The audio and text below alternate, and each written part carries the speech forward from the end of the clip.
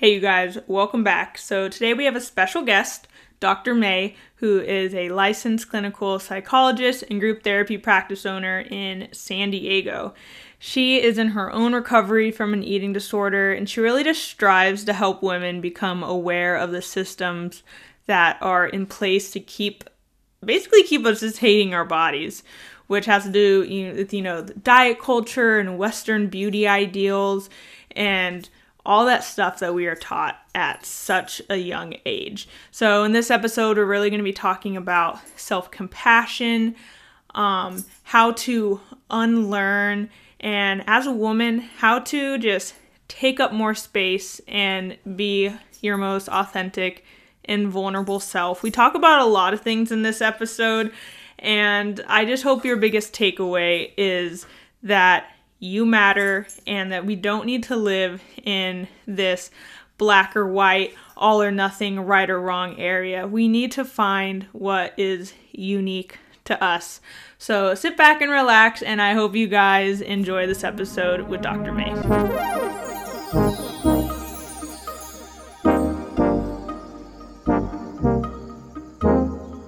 Hey you guys, welcome to the Empowered Podcast, hosted by your girl, Miranda Lee. I hope you're ready to get confident, throw away the all or nothing mindset, fully surrender to God, and strive to be 1% better every day. Don't forget, you are enough, you are worthy, and you are loved. Alrighty, let's get this party started. So before we dive into all the good stuff that we're about to talk about, can you introduce yourself and tell our listeners who you are and what you do and all that good stuff? Yeah, absolutely. I am Dr. May Casanova. I'm a licensed clinical psychologist in San Diego, California. I have a group practice where I have clinicians working underneath me. We work collaboratively as a team to take a really holistic view at addressing mental health stuff. In addition to that, I do some other work as far as like supervising and doing some consulting and things like that. But mainly I'm a group practice owner and then doing sessions with clients myself.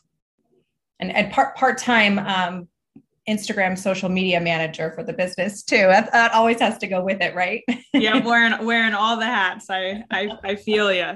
So do you work primarily with just women or men and women as well?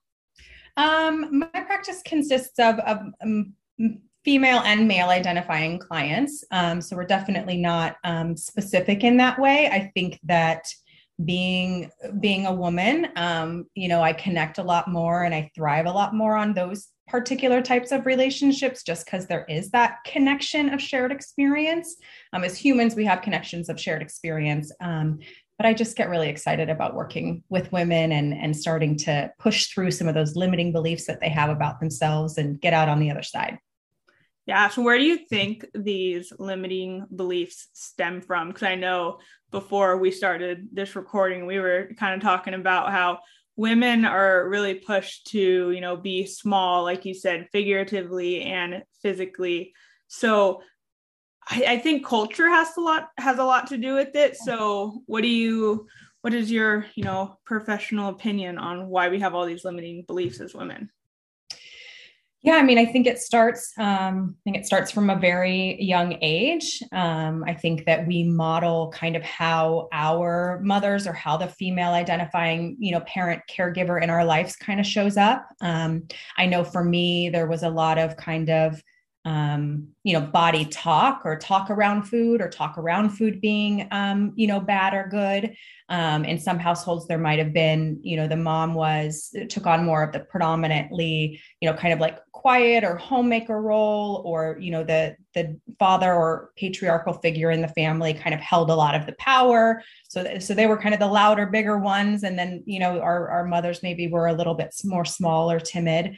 But that in and of themselves, they didn't start that, right? So that in and of itself had started from, just kind of culturally how Western culture sees women in that way. I know it bleeds over to some other cultures as far as gender dynamics and gender differentiations, but there has always kind of been this, sit still and look pretty, right? Be seen and not heard.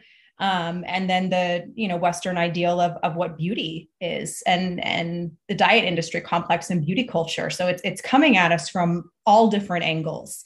We're not obviously born that way, right? We're not born with this idea that we're supposed to be small or be quiet or be timid or be appeasing in any way. But it's something that's taught to us kind of in our primary households. And then we're just bombarded with it, as we start to grow up and socialize and get out there in the communities and all of that pressure that's coming from those places.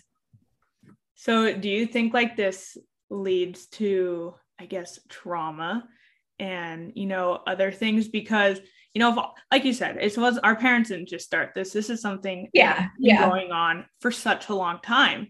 And I don't know, it makes me wonder, did the women back then really see it was an issue the way that we see it's an issue? I don't know, like what made us get to where we are now, where we're like, all right, we're not giving in anymore, smash the patriarchy, right? Everything that they say. Yeah, I think that women are being more open about being braver. I was going to say women are braver, but I think that we've always been brave and we've always been strong, and we've always been such a grounding kind of foundational support for our family and for society. But I think that we're getting braver about using our voices and expressing these thoughts, feelings, and opinions that we have about things, showing up in space, in physical space, being able to show up and take space, take up space. I do think that, when you think about like a feminist movement or kind of things like that, or even the intersectionality of feminism, which is, we could go on for days about that topic as well. But there was, kind of this push to wait a minute, that there isn't a differential between us as far as value, right, in any way between, male and female genders. So I think that there's just been more opportunity for our voices to be heard, right? When you think about, TV shows or, cinemas that are being made with a strong female lead or a strong female voice in that way, or switching of gender roles within the family system, right? Kind of maybe the female being the more breadwinner, let's say, of the family, and, the father or the male figure, staying at home and taking care of the children. So I think that we have more exposure to be able to see that there is a different way that we can maybe, use our voices in a more helpful way. And then, things like social media and, and friends, and just having these conversations, being open about having these conversations in spaces where maybe we weren't allowed to have those conversations before. Yeah, I think, so many of us are quick to be like, yeah, like social media sucks and all that stuff. But there's so many great things about social media. Like you said, like women aren't afraid to speak up and, be brave. And, I see women posting, like even today, Jenna Kutcher posted something about how, people will be like, oh, is your husband going to babysit? Like no one says that to the wife, like, oh, is the wife gonna babysit? Like no one says that about us, but it's so weird how people say that, like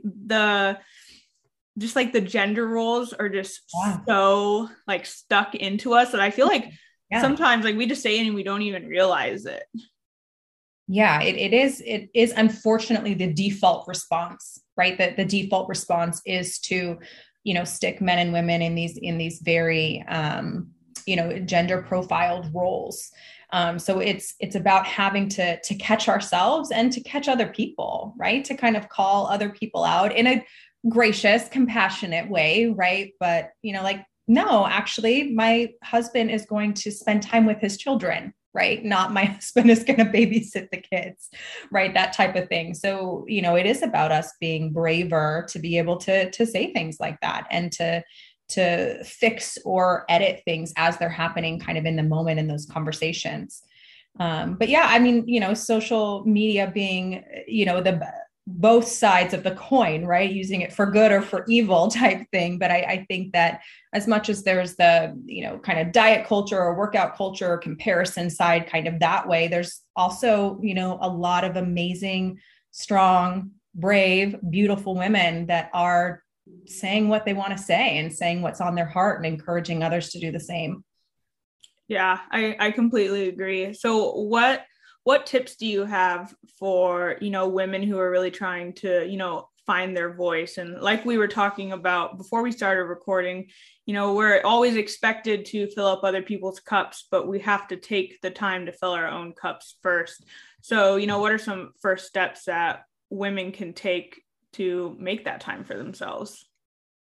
Yeah, I'll start with one of your favorites, journaling, because I think that that's kind of where we start. That's where our voice gets out. It gets out onto paper. We're able to organize. It's really just a space to say whatever the heck you want to say, right? And then we can either burn it or rip it up or keep it to read later. We can do anything that we want with it. So I think that journaling is definitely the first space to get more in touch with what we're thinking and what we're feeling.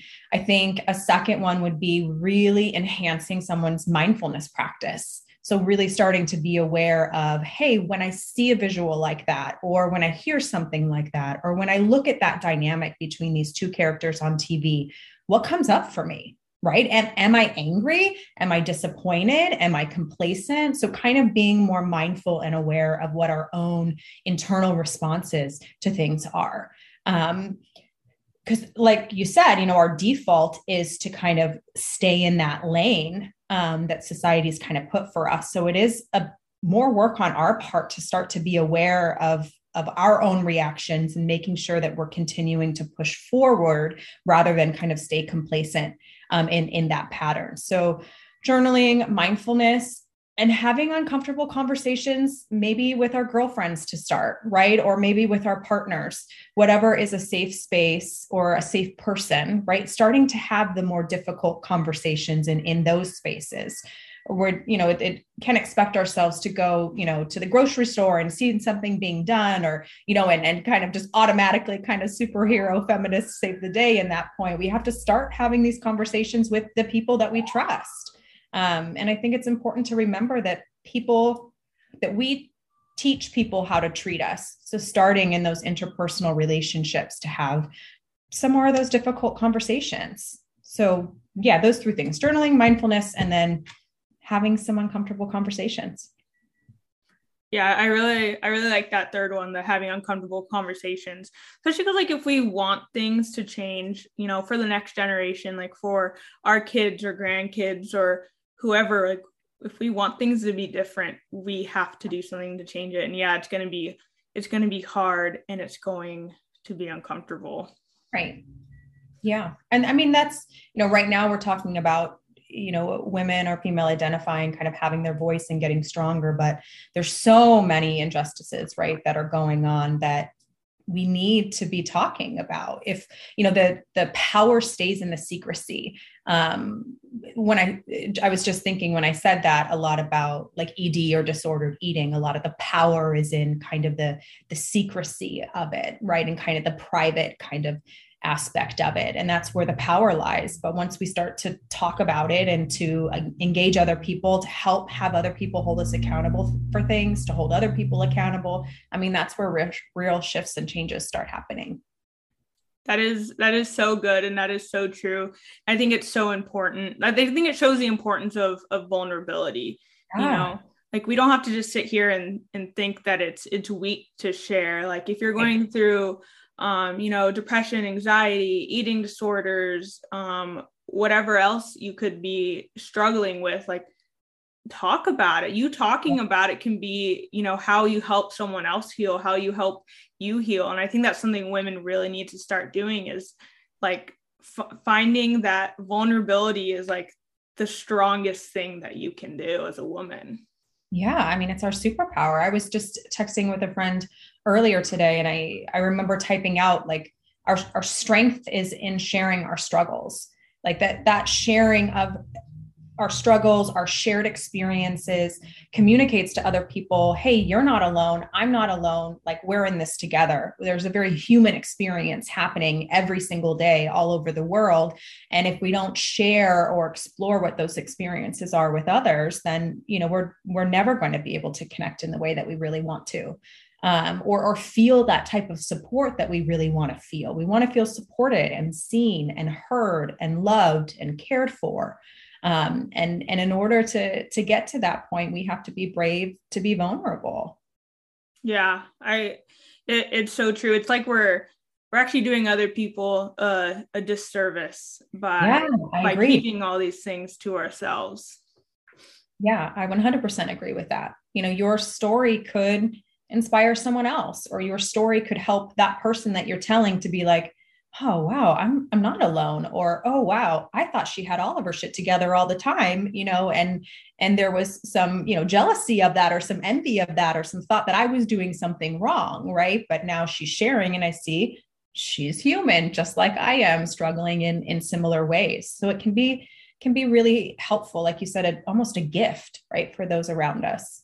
Yeah. And for you, I know that you mentioned to me earlier that you did struggle with an eating disorder.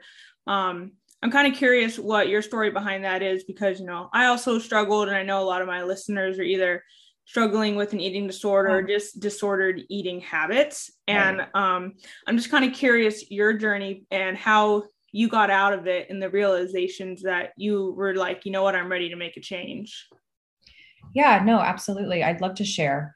For me, it started pretty early on. I was an athlete from as young as I can remember. So it was always kind of working out, watching what you ate. Like there was always parameters or kind of, restrictions on things in that way. And I think it was probably my freshman year of high school.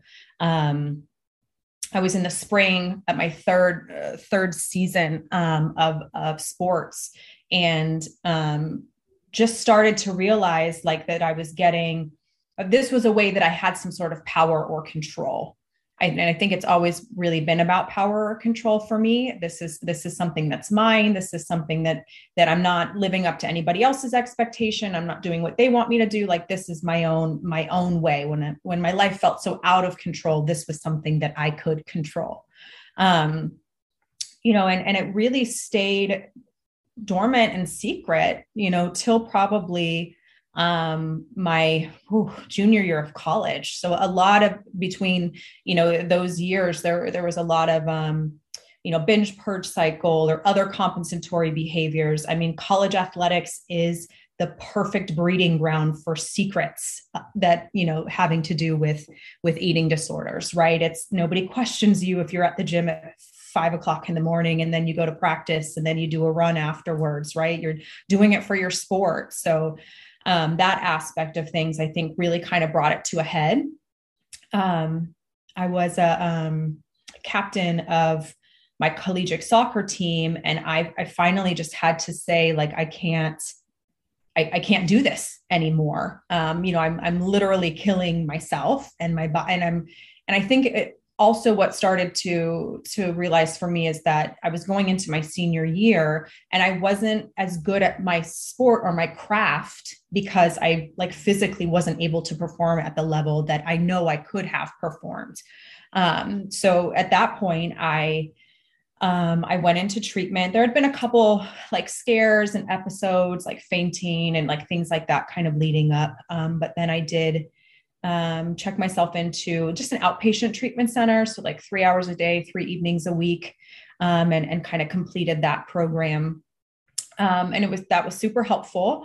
I'm not going to say that was, like what I needed and that changed everything, kind of after that, because the struggles that women face are constant. And when we struggle with something like food or eating disorders, we can't necessarily take a sobriety or an abstinence approach to it, right? I mean, we need fuel for our bodies to perform. We need the food. We can't just say, I'm not going to have that. So I think that it probably wasn't until maybe 7 or 8 years ago that I started to really build a healthier relationship with myself and with my body. And that came from a place of big self-compassion, and really working to meet that critical voice that I had with a more compassionate voice, and allowing kind of for both of those voices to hold space. The critical voice was really protecting me, from harm. And the compassionate voice kind of comes in and says, hey, we don't need that anymore. Like, we're good. Like, we're doing well now, right? We're not that 14-year-old self. We're not that 16-year-old self anymore. We have these tools and we have people around us and healthy relationships, that can kind of help us thrive. So I'm definitely a always in recovery type aspect to it, not necessarily a recovered. There's not a day that goes by that I don't have a thought about food. Now, when I start to have maybe more obsessive thoughts, or when I start to have maybe more directional thoughts, like the good or bad stuff, or I was listening to another episode that you did about the disordered eating thing, things like that. So those are always going to be there because they're always around, and so it's more about, okay, like I see what I'm doing here, right? Kind of that awareness piece. I see what I'm doing. I'm kind of getting into that black or white, good or bad mindset. Like, what do I need to do to slip back into the gray area? So those are the kind of conversations that, that I have with myself now, instead of, beating myself up for maybe slipping back into a thought pattern that I was in before or something like that. Just kind of finding it with more compassion. But it's not, I'm not like healed or fixed or, anything like that. I mean, it's still something, that impacts my day to day. It's just about how much power I let it have and what I've used to kind of replace some of that thought process with. And it's a lot of compassion, a lot of acceptance, and really being mindful of what's driving my thoughts, feelings, and behaviors. See, I love your story, because something that, I think when I hear it is like, you didn't just like go to treatment and then you came out and you're like, oh, I'm better. And I feel like a lot of people think that if, that doesn't happen to them, like something's wrong with them. Or, they expect that, if they are struggling with, their physical health, their mental health, anything like that, that it's something that I guess can just be fixed. And I think we need to change that mindset. Like, when you're healing from an eating disorder, or you're going to therapy for anxiety or depression, you're not looking to be fixed. You're looking to get the proper tools so you can better handle that situation. Because like you said, with food, it's not like you can just, quit it cold turkey. It's not like smoking or alcohol where you can just get rid of it. I like to say that, I had someone else tell me this: when you have struggles like an eating disorder, it's going to start in your brain like this big giant ball.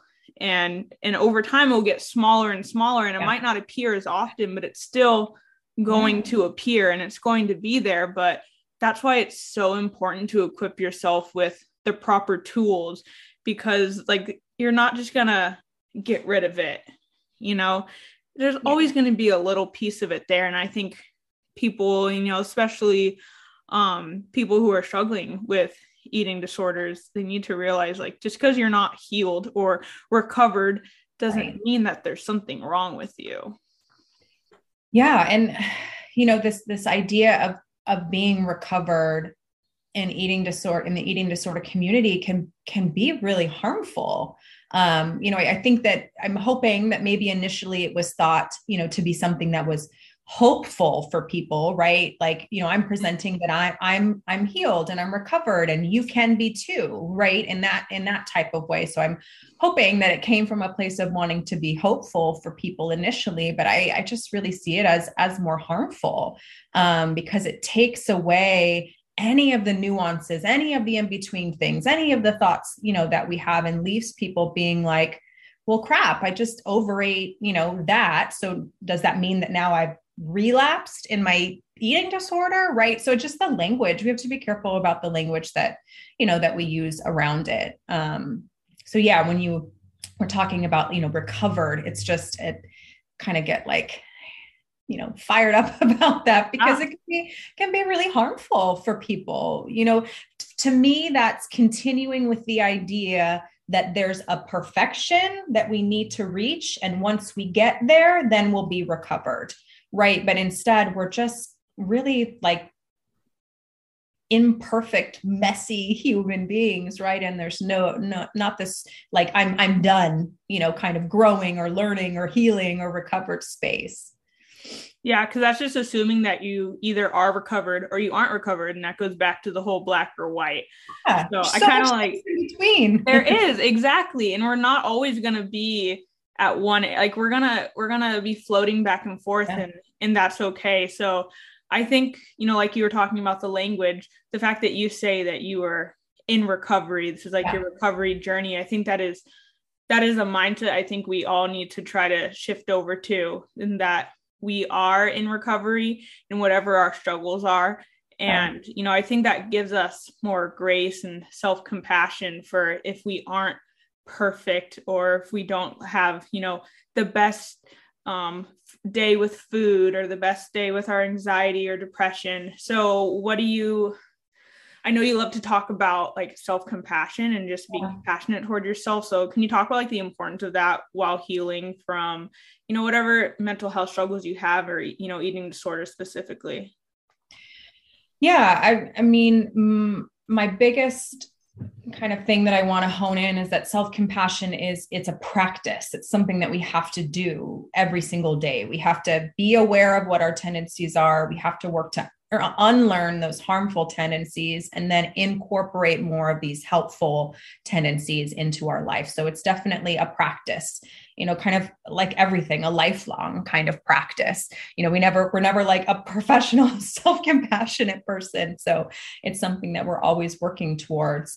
I think there's a couple different things when I'm talking about self-compassion that I think is really important. One of which is to get out of our mind and into our bodies when we're feeling an uncomfortable feeling or an undesirable feeling, like let's say guilt, like we're feeling guilt for eating that thing, or we're feeling guilt for not working out, or we're feeling guilt for having to say no to someone, right? Because our anxiety is so high, we can't even think about going outside today. So when we start to have that feeling of guilt, where are we feeling it in our bodies? Are we feeling it in our chest? Are we feeling it in our stomach?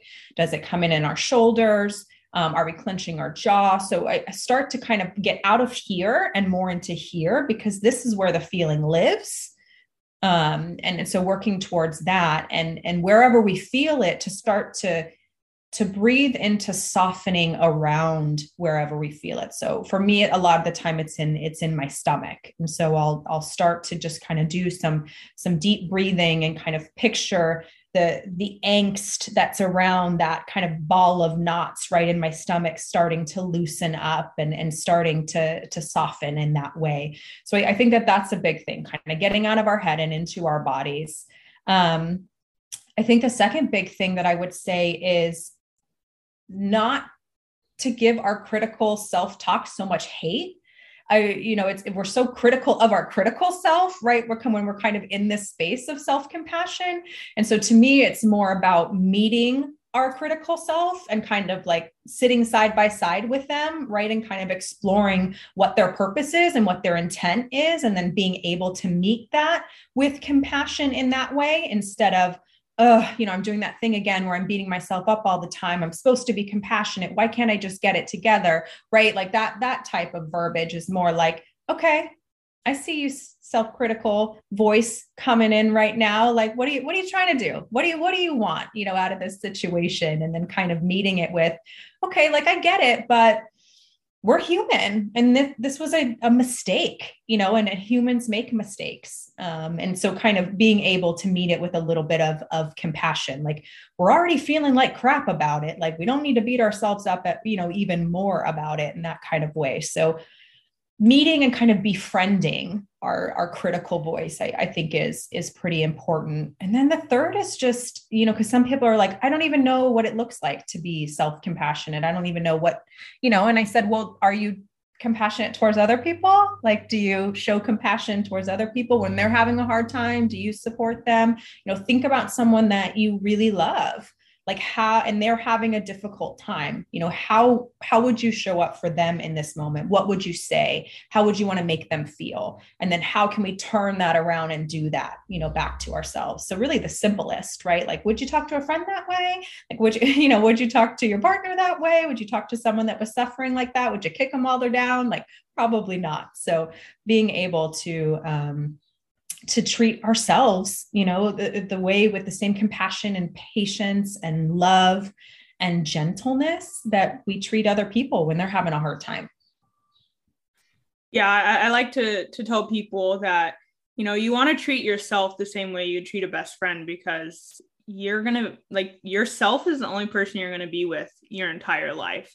So it's like, why are you so mean to yourself? And, with you talking about self-compassion, I think a lot of it really starts with like self-awareness.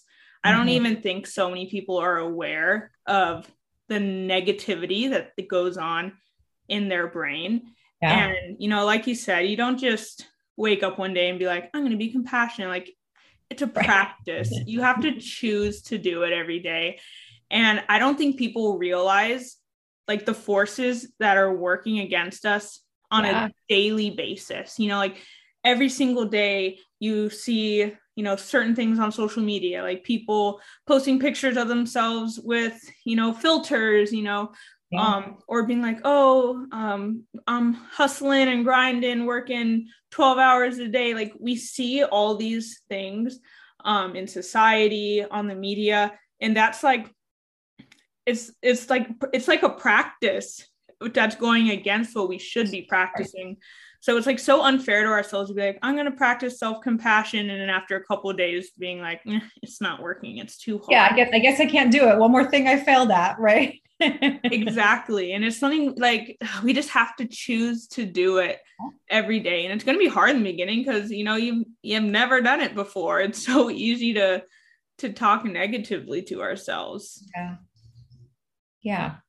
Just emphasizing practice, something that we have to practice. And that goes with anything, when we're talking about like skills for anxiety, right? Or reframing, anxious thoughts, or managing depressive thoughts, or anything like that. It's not, it's not as easy as, okay, I'm going to start doing it today, and then it's just, and then it's just going to shift, right? It's something, I think the part that people don't realize that's the most important is the unlearning part.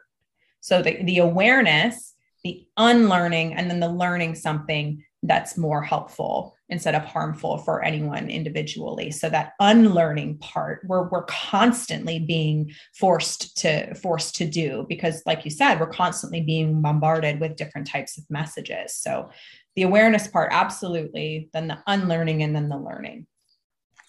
I like that topic of unlearning. So what do you think are some steps people can take to unlearn? But what are also some things that we all as a society, or as women, people identify as women, what we need to unlearn like right now? Yeah, I would say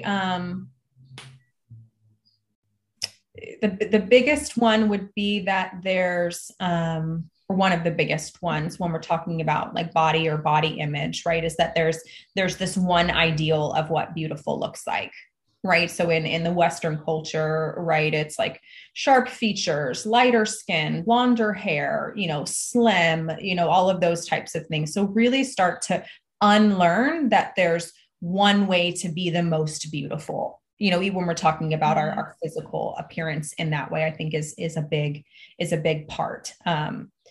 Second one, probably to unlearn,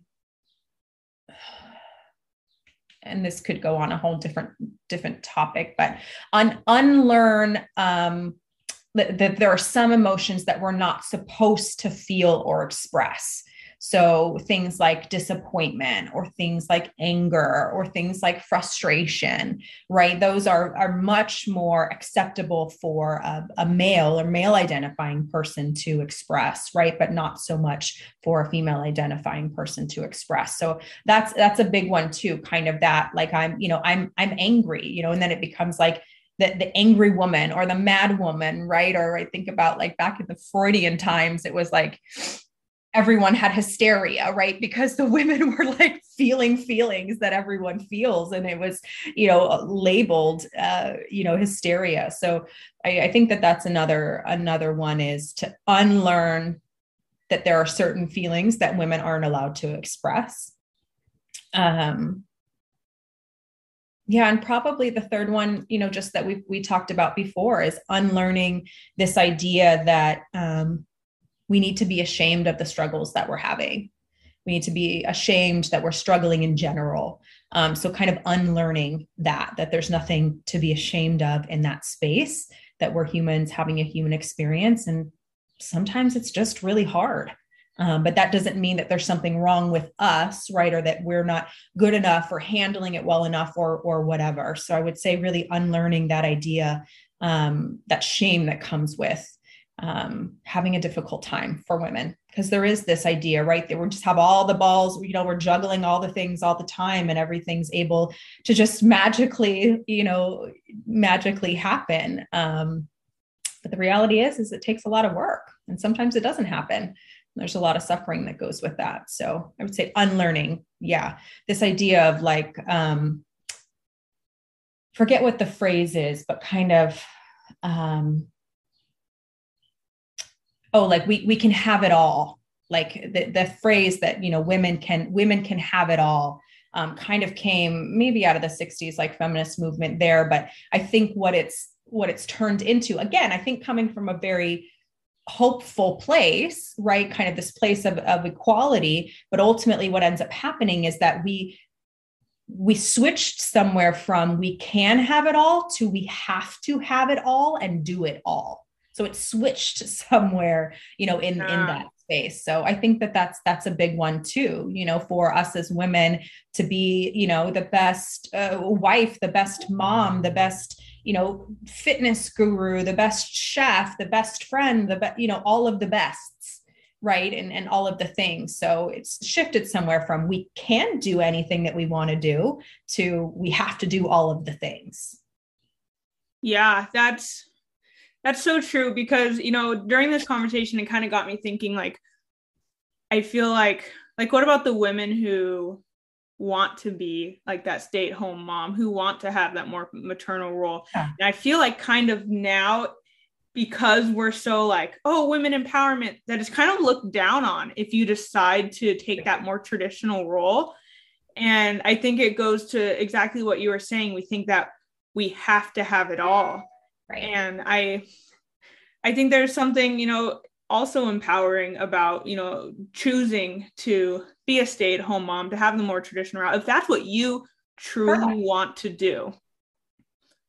Because I think a lot of women think that they have to go the opposite route because, how dare I, stay at home? How dare I actually want to have kids? I like what you're saying. It gets, everything just goes back to the whole all or nothing mindset, and we just extreme. And that's human nature. I mean, humans want a this or a that. Humans want only two choices because, having 100 choices to choose from feels really overwhelming. And we're so worried about not making the right choice. So if there's a right or a wrong and we always choose the right, then that feels somehow safer to us. But yeah, absolutely. I mean, there's everything is on a spectrum, everything, has the rainbow of colors for what someone could possibly show up as. And yeah, I love what you're saying too about, looking down on, or maybe even, I think of like maybe someone saying, well, don't you want more? Like, don't you want to do more with your life? And it's like, what if I'm actually so fulfilled and I'm intentionally making this decision for myself and my family, and this makes me feel so full, and then you're telling me that, don't you want to do more? And then I start to feel bad about not doing more. So yeah, I love that part of it too, that sometimes our desire for shift and changes can cause us to go all the way to the other end, instead of figuring out kind of where we individually feel comfortable in the middle of those two extremes. Exactly. Like what you're saying with the right or wrong. There's so much like in the middle, that Oh, we need to realize that we're all so unique and we all have different likes and wants and preferences. And, you could be that female who is, top of the corporate ladder, earning 6, 7 figures and still not be fulfilled just because yeah. you're doing what looks amazing in other people's eyes. It doesn't mean that you're fulfilled. And I think this all goes back to the whole topic of unlearning. I think something we all need to realize is kind of to challenge the social norms. Yeah. Because like, even I think it's kind of weird that like in elementary school and high school, like especially high school, we're supposed to take every single subject and like we're expected to get A's in every single subject. Like, why is that a thing? Like, why is it like, why can't we just be expected to, like, what if someone's really good at math and science and then they're not the best at history? It doesn't make them a bad student or a bad kid. It makes them unique and special and gifted in their own areas. Yeah, absolutely. I mean, or even, just traditional learning environments, right? Or traditional learning institutions, right? Are so rigid in a certain way. Things are so objective kind of in that way, right? And then we're starting to see now that people learn in different ways. Some people learn by doing, some people learn by hearing, some people learn by writing, by getting their hands dirty type thing. So yeah, the educate institution of education as a whole, Yep. is definitely a whole nother podcast episode in and of itself. Yes, exactly. Yeah, there's just, like you said, there's so much more we can get into. But I think the biggest takeaway of our conversation today is, be self-compassionate, be okay with living in the gray zone, in the gray area, and strive to unlearn things that society has made us feel, like you said, is the default. Yeah. Yeah. Just get curious. Like, this is my initial reaction. Why? Where did this come from? Right. Curiosity is also something that gets lost in adulthood, that can be really helpful for us at times like these. Yep. We just need to be like that 3-year-old who just asks why, Yeah. why. Yeah. Or we'll try anything, anything Yes. once type thing. Exactly. Yep. And not be scared to fail. I think that's something that's taught when we get older is, the fear of failing. And when we're younger, we're not afraid. So just, going back to the roots, because these are all things that have been taught to us and we think it's just so normal, but we got to unlearn it. Yeah. Unlearn it. So where can our listeners connect with you, reach out to you, find you on social media? Yeah. So Instagram and Facebook is at Grow Good Psych, GrowGoodPsych.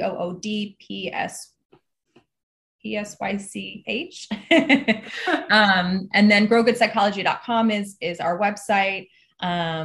We are doing in-person and telehealth sessions, all telehealth all throughout the state of California, and we'll be start doing in person again next month in San Diego. But we have some amazing therapists on staff, that are just amazing humans. And if you're looking for kind of that first step and kind of where to go to start your health and healing and growing journey, definitely give us a look.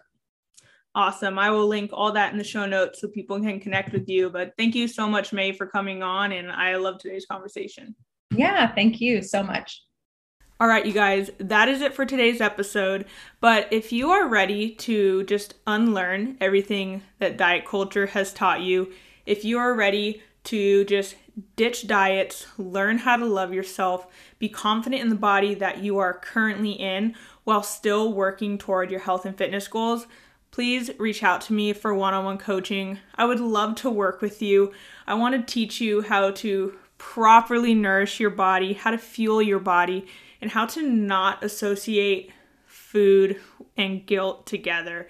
You do not need to feel guilty about eating your favorite foods, and you can still eat the foods you love and reach and accomplish your health and fitness goals and just be the most confident version of yourself. And I want to be there with you for that journey. So if you are interested in one-on-one coaching, you can email me at thisismirandalee@gmail.com, or you can reach out to me on Instagram at thisismirandalee. I hope you guys have an amazing rest of your day, and just remember to practice self-compassion and to love yourself no matter what society says.